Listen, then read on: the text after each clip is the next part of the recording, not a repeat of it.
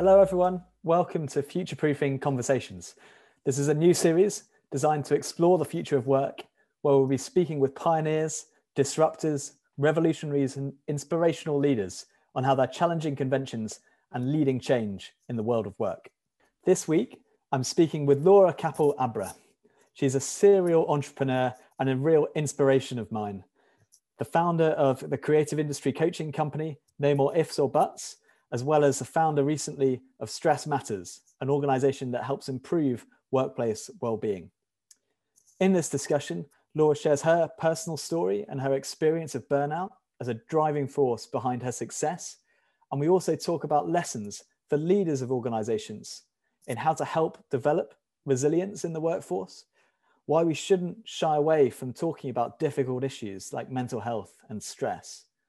We talk about the return on investment of wellbeing initiatives and why work-life balance might actually be the wrong way to look at things in our lives. And we actually share an alternative framework to think about these things instead. So I really hope you enjoy listening to this conversation. I'll introduce Laura.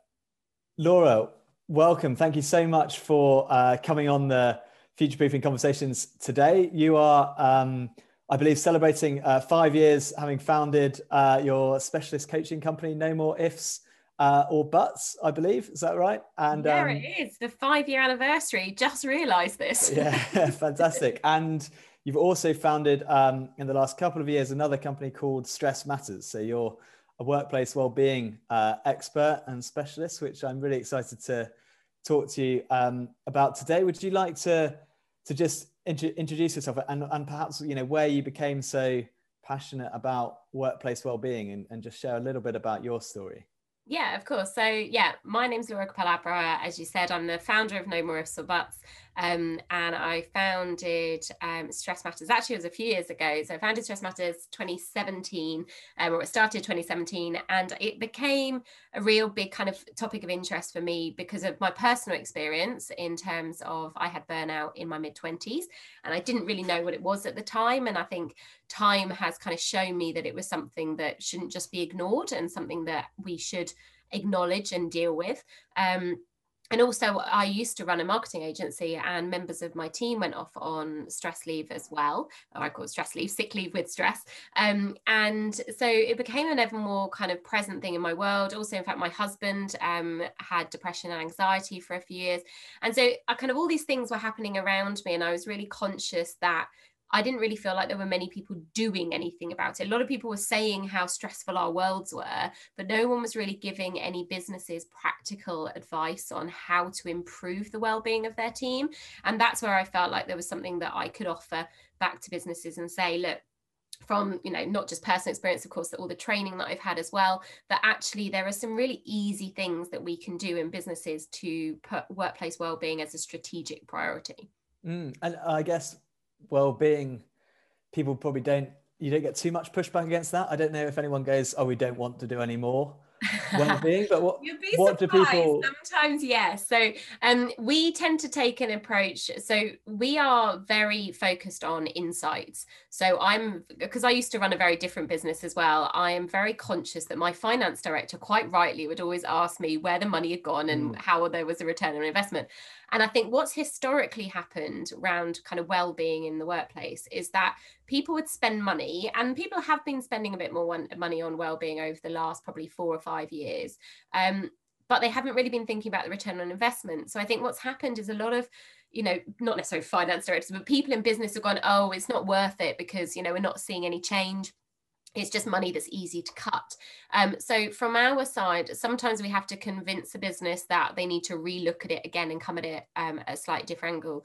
When we're working with a business, we're extremely clear that we audit a business when we start working with them. We measure the level of stress through various scales that we have. So we can show an extremely direct correlation between what's happening and the level of poor mental health or the level of lack of productivity, for example, in the team.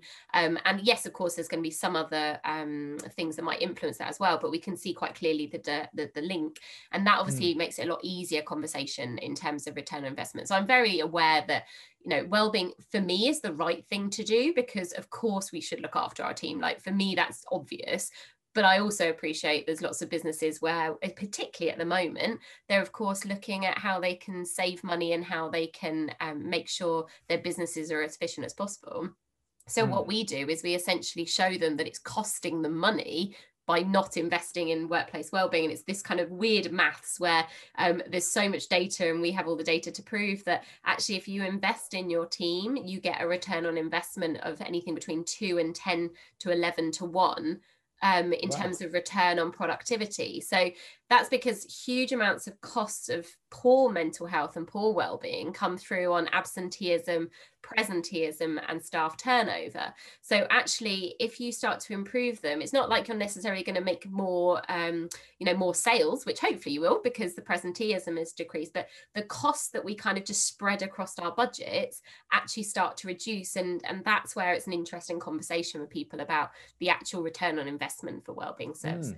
And a difference between sort of 2 or to 11 times. What is it that makes it even more? So the 2 to 1 stuff is the real kind of what you'd imagine, the basic stuff. So if you're going to run some yoga sessions, you're going to talk a little bit about it every so often, you're going to run the odd thing, you're going to put, old world, you'd put some fruit in the office, that kind of thing. That's more your 2 to 1 level. Fruit in the office is a 2 to 1 return on investment. That's brilliant. Yeah, maybe a little bit more than that. But when you're looking up at the 10 to 11, it's essentially when it's more of a strategic priority. So when it's on the discussion of pretty much every single meeting, when the directors have it as part of their remit, it was also part of their review process as well. So if the leaders of the business and every level of the business know that the well-being of their team is completely paramount to the success of the business, that's when you see the big change, because it just changes the mindset of people. But it also means it's built in. So rather than being reactionary, so something like an employee assistance program is a really good tool for people if they need them. The problem is it's really reactionary most of the time. So people only reach out when they need it. And also sometimes they don't reach out because they don't want the company to know that it exists. They kind of fit more in the 2 to 5 to 1 type level. It's the proactive, strategic culture change stuff that's that higher level of return of investment. Brilliant. And what have you found then in the last year? Because presumably this has come to the top of the agenda for a lot of decision makers, a lot of business leaders today. What have you found in the last year? Have you found sort of your work in stress matters, has it taken off? In essence, I suppose it has taken off because we had quite a few clients before, and we were obviously doing stuff before. From our side, it was nice that we could be there to support those clients that we were already working with through the pandemic, or through the tough part of the pandemic last year when everyone was a little bit more uncertain. That was really positive that we could just be there to support people last year and knew exactly what they were going through and the impact on their businesses and their people. In terms of new businesses and new people, it's definitely awakened people's consciousness around wellbeing, I think. So we've had a lot of new clients come on board. Interesting, a lot of them have come to us saying, right, we just need to do a stress workshop. Like, the team looks stressed. Can we do some kind of stress management workshop? And sure, we can. But for us, that's the reactionary stuff. That's not actually going to change things dramatically. So we have quite a few clients coming on board, and we'll do 1 or 2 workshops for them. And then they kind of get it. So at that point, they realize that actually this isn't going to be fixed by an hour workshop. This is something we need to change a little bit more fundamentally. So what we've seen over the last probably 3 or 4 months is that where companies were coming on board and saying, oh, can we just do a couple of workshops here and there? They're now starting to have those conversations. And we're now looking at them with kind of that more strategic approach, which we know gets them better return on investment. And they're starting to see that. So we've seen the people kind of react and jump and try and help the team, which has been great from our side to see that they're even caring to that level. And what's been really nice is now we're starting to see a bit more of a shift of people going, okay, this isn't just to fix it. This is actually prevented in the future. How can we be proactive and think about how can we build networks into our organization that support well-being? How can we make sure we've got the skills in-house to be able to help people if they need it, in terms of things like mental health, first aid training? and what is it actually our team needs? Because I think one of the things we were finding at the beginning was people were coming to us saying, all right, we want to do a workshop on stress. When you start having the conversation, or a good example actually, that we did a workshop on balance.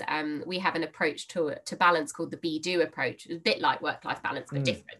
And we were doing a workshop for that with somebody, and they said, oh, people are working too many hours. We want to do a workshop about balance so they can find better balance. Sounds great, sounds lovely. And we did that. But actually, as soon as we got into that workshop, it was only an hour, but all the conversations we were hearing in that one workshop, they were having some quite serious mental health issues, some of the team members. And we're saying, well, workshop on balance isn't going to help these individuals. This isn't what's going to save these guys from getting more poorly. So actually now we need to be speaking to you about a mental health level questions, and actually how can we give them the support they need. So it's been interesting where people have come in and said, right, I think this is what we need. But when we've asked the team what they need, sometimes they need something a bit different.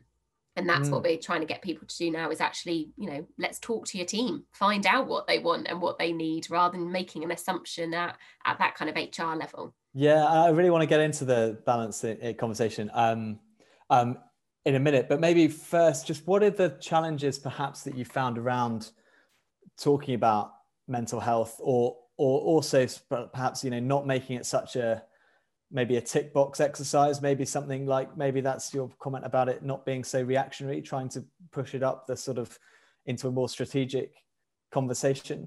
Yeah, I think when we started this a few years ago, I remember so clearly having a conversation with a guy who I didn't know overly well, but he was quite respected and in industry. And I had a conversation with him. I was telling him about this concept of stress matters and what I was going to do with it. And the first thing he said to me is, oh, you don't want to call it stress matters, because stress is a really negative word, isn't it? And I was like, oh, that's kind of the point. Like, I kind of want to put it out there and say this is important. And so I resisted taking his advice, and I was like, no, do you know what, it's important we use the word stress or mental health, that we use these words in this language and don't shy away from it.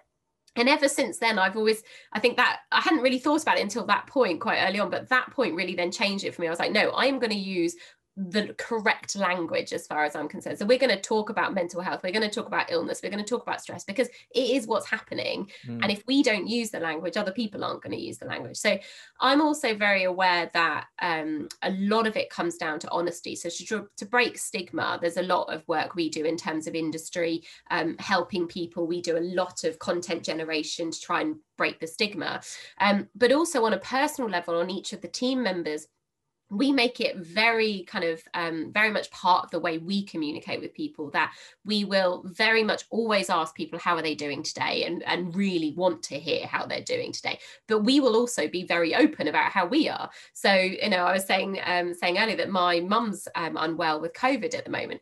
So things are pretty crap for me right now, because I've got family members, and she's not the only one. I've got family members who are sick, and we're big believers that the more we talk about, if we're having a good or bad day, the more it puts other people at ease of having that conversation as well. So that's on the kind of the very small level, how we try and break the stigma, is by us talking about how we're doing, asking other people how they're doing, and of course telling everybody in the kind of the wider context that we're not all okay, but that's fine. Like, you can have good and bad days. It's a continuum. Like, we all move around. Exactly like some days I feel like I can go for a run, and other days I've hurt my leg and I can't. Like, it's exactly the same. And so we're quite conscious of kind of trying to really break down that stigma as much as we can. And we work with people like Mental Health First Aid England to run their courses to make sure that there's a kind of a structured way of breaking that stigma as well. But yeah, we're really kind of focused on making sure it's a topic of conversation for people.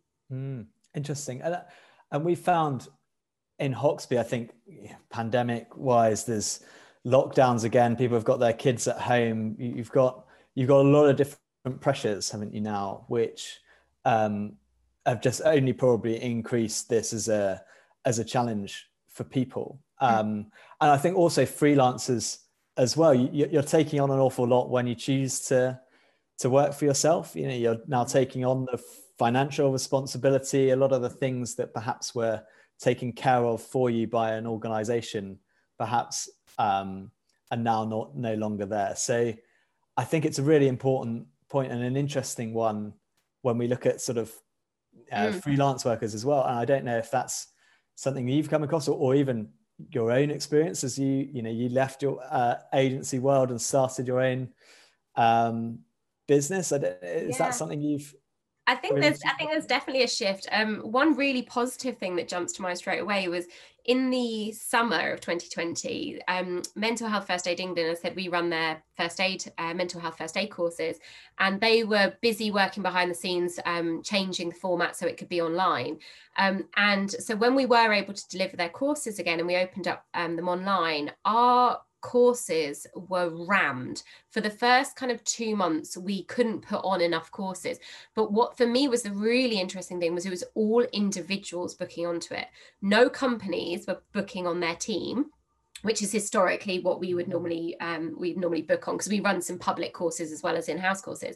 But for those couple of months, it was all individuals booking on, and all of those people saying, I'm having a tough time, or somebody I know is having a tough time, and I just want to know more and understand more. And for me, and a lot of those were freelancers, and for me that was really interesting, that actually freelancers were stepping up and saying, I want to understand, and I know I need to protect my mental health because otherwise I can't work and therefore I can't earn money. So it was really interesting to see that shift. And so we've seen it in that sense. Also, we run a program called Buddies Matter, which is a support kind of peer-to-peer matching support program. Where basically we get people, we match people and say, look, it's not a mentoring program. It's very much just knowing there's somebody there that will listen to you if you're having a rubbish day or if you're having a great day, because some people have got a great support network and other people don't. And I think obviously with everything with you guys do in terms of community is important. And actually if somebody doesn't feel connected to a community, having somebody they can talk to can make a really big difference. And so we have quite a lot of freelancers on that scheme as well. So we get quite a lot of kind of insight from them. And then, as you said, in terms of myself personally, when I moved being, part of a team, leading a team, to for the first year and a half, probably for the first year and a half, I was very much on my own. Then I started working with some associates and I brought on some team members about 18 months ago, and the team's been growing kind of permanently since then. That first couple of years, it's hard because, you are the person bringing the money. Your success is entirely dependent on you. And part of it was terrifying because I knew that I was the one responsible for putting money in my bank. If I didn't work hard, I wouldn't get the money. But also that for me, there was a massive thrill and adrenaline about that actually where I'd worked at this amazing agency, I think I did good work there, but also, a lot of the success would be down to the team and the heritage and the clients we already had. And for me, there was that thrill that when I started off on my own, I knew that if I was successful, it was because of me. And if I wasn't, it was also because of me. And I quite liked that pressure. Whereas I know that for some people that can be really overwhelming. And we're really conscious that when we started Stress Matters, it's always been aimed at changing culture and workplace wellbeing. But it's one of the reasons we set up Buddies Matter was because of so many freelancers not having that culture change, but also needing a mindset change and the way they could looked after themselves. Interesting. Yeah. The community is a huge thing. I mean, that's something that I certainly helped, really helped kind of make the shift. And Hawksby's one, I joined Leapers as well. I think just before that, it was another sort of Slack community. And with the pandemic, we set up another thing called Remote Workmates as well. So sort of people working remotely for the first time to just pair them up with an experienced remote worker and the things that they do. I mean, what are one of the pillars that you talk about with assessments is insights, isn't it? I just wondered what are some of the kind of biggest causes of stress that you sort of see from the work that you do? Maybe we could talk about that. Complete variety. So you kind of touched on it before that now we've gone into lockdown, a lot of people are kind of juggling with the homeschooling and that pressure.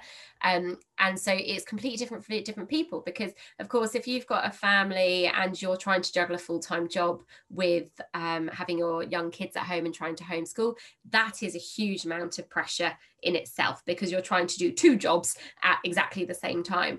Those people that are in industries or freelance where maybe the work's not coming in, you've got the financial pressure coming through as well.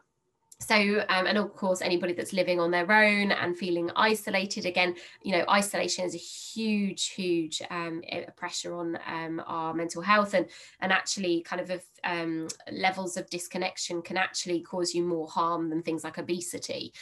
So it's actually a real big challenge for some people. So I think the causes of pressure for people at the moment are very varied, as they are all the time, but I think they're probably more at a pronounced level for everybody at the moment, but they still vary dramatically. For me, working from home and being quite home based is very different for me, but because I'm used to being in client offices, but actually that doesn't cause me any pressure at all. Actually, I've got family members who are unwell. That's the thing that's causing me pressure at the moment. So I think the causes of pressure and stress can be really different.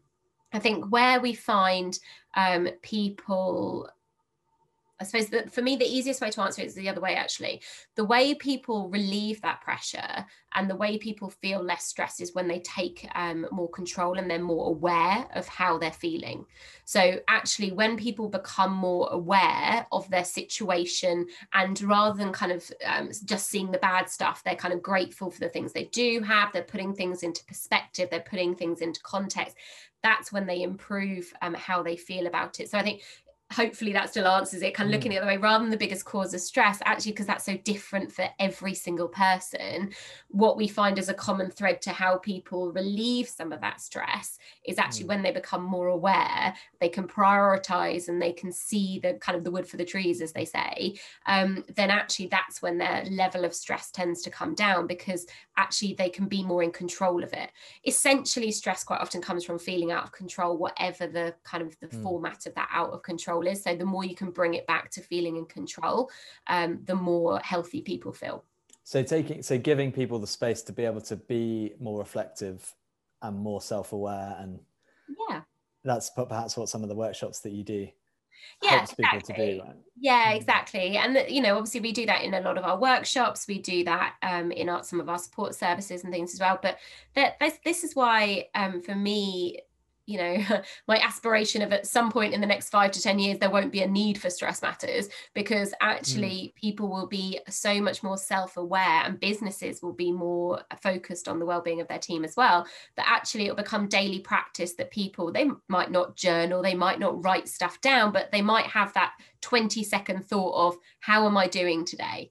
Actually, it was a pretty rubbish day, but that's okay, because tomorrow's going to be better. Or, do you know what? I've had a great day. Let me enjoy that for a moment. And for me, I'm hoping that, and I've seen a fair amount of change already in the last 6-9 months, but I'm hoping that as people have that bit more space and they're conscious that it can really impact our mental health, the pressure that we're experiencing at the moment, whatever shape or form that comes in, but we can control it. We can do positive things for ourselves, big or small. And actually, there are some really little things we can do for ourselves that actually can make a huge difference. We've just got to think about doing them. And do you think people being like sort of managers, leaders of businesses are becoming better at some of this stuff? Like there's been a big focus, I think, around emotional intelligence, people skills, that type of thing. EQ is a big topic these days. Have you sort of noticed a shift? Do you think you're on that path towards be yourself out of a business in 5 years' time? My 5 years might be a bit optimistic. I don't think we're quite there yet.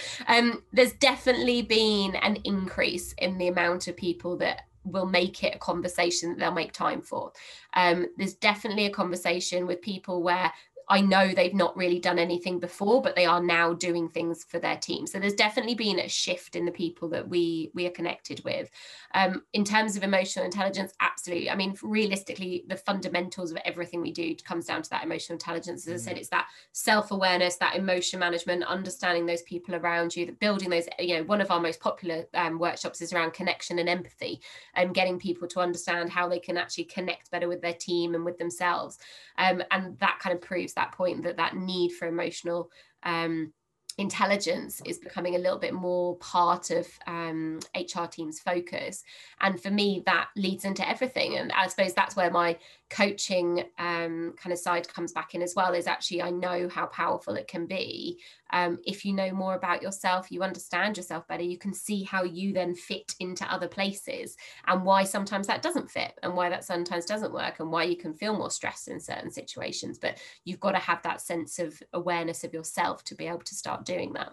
And it's interesting because that is also, for sure, if you're responsible, for other people, or you're managing others, but it becomes something that everyone, I think, needs to do as well, doesn't it? Like, actually, it's up to everyone to be more self-aware, to perhaps take that responsibility that kind of comes with this. And actually, we talk a little bit about in Hoxby is everyone being a leader, because leadership is really just about the influence that you're having on people around you, rather than it necessarily being a position.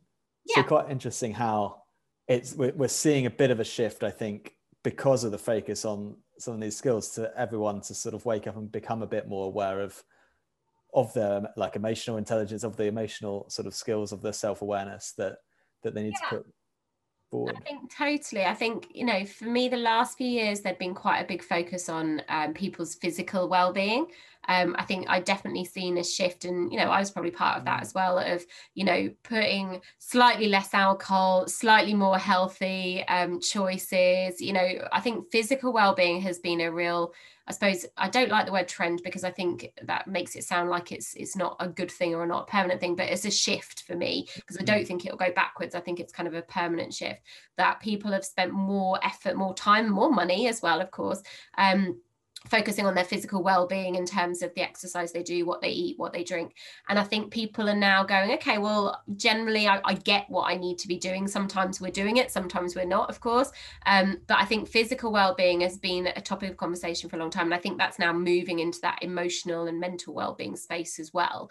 And I think it's just having its time in that sense. And of course, the pandemic has probably expedited that to somewhat. But I think, so we talk about well-being in terms of 4 areas: mental, physical, emotional, and spiritual. And for us, the spiritual side of that is very much that connection you feel to people. And of course, with the pandemic and so many lockdowns and so much shielding for some people, that sense of lack of connection has been really obvious. And that's one of the things that has been part of the press quite a lot, of the news cycle quite a lot, is about people's mental health. And I think it's been interesting how that's shifted over the last few years. And yes, we still talk about physical well-being, and of course at the moment we're talking about virus. It's all about physical health and well-being predominantly, but of course that conversation around mental and emotional and what we would term as spiritual well-being has started to now have its time, I think.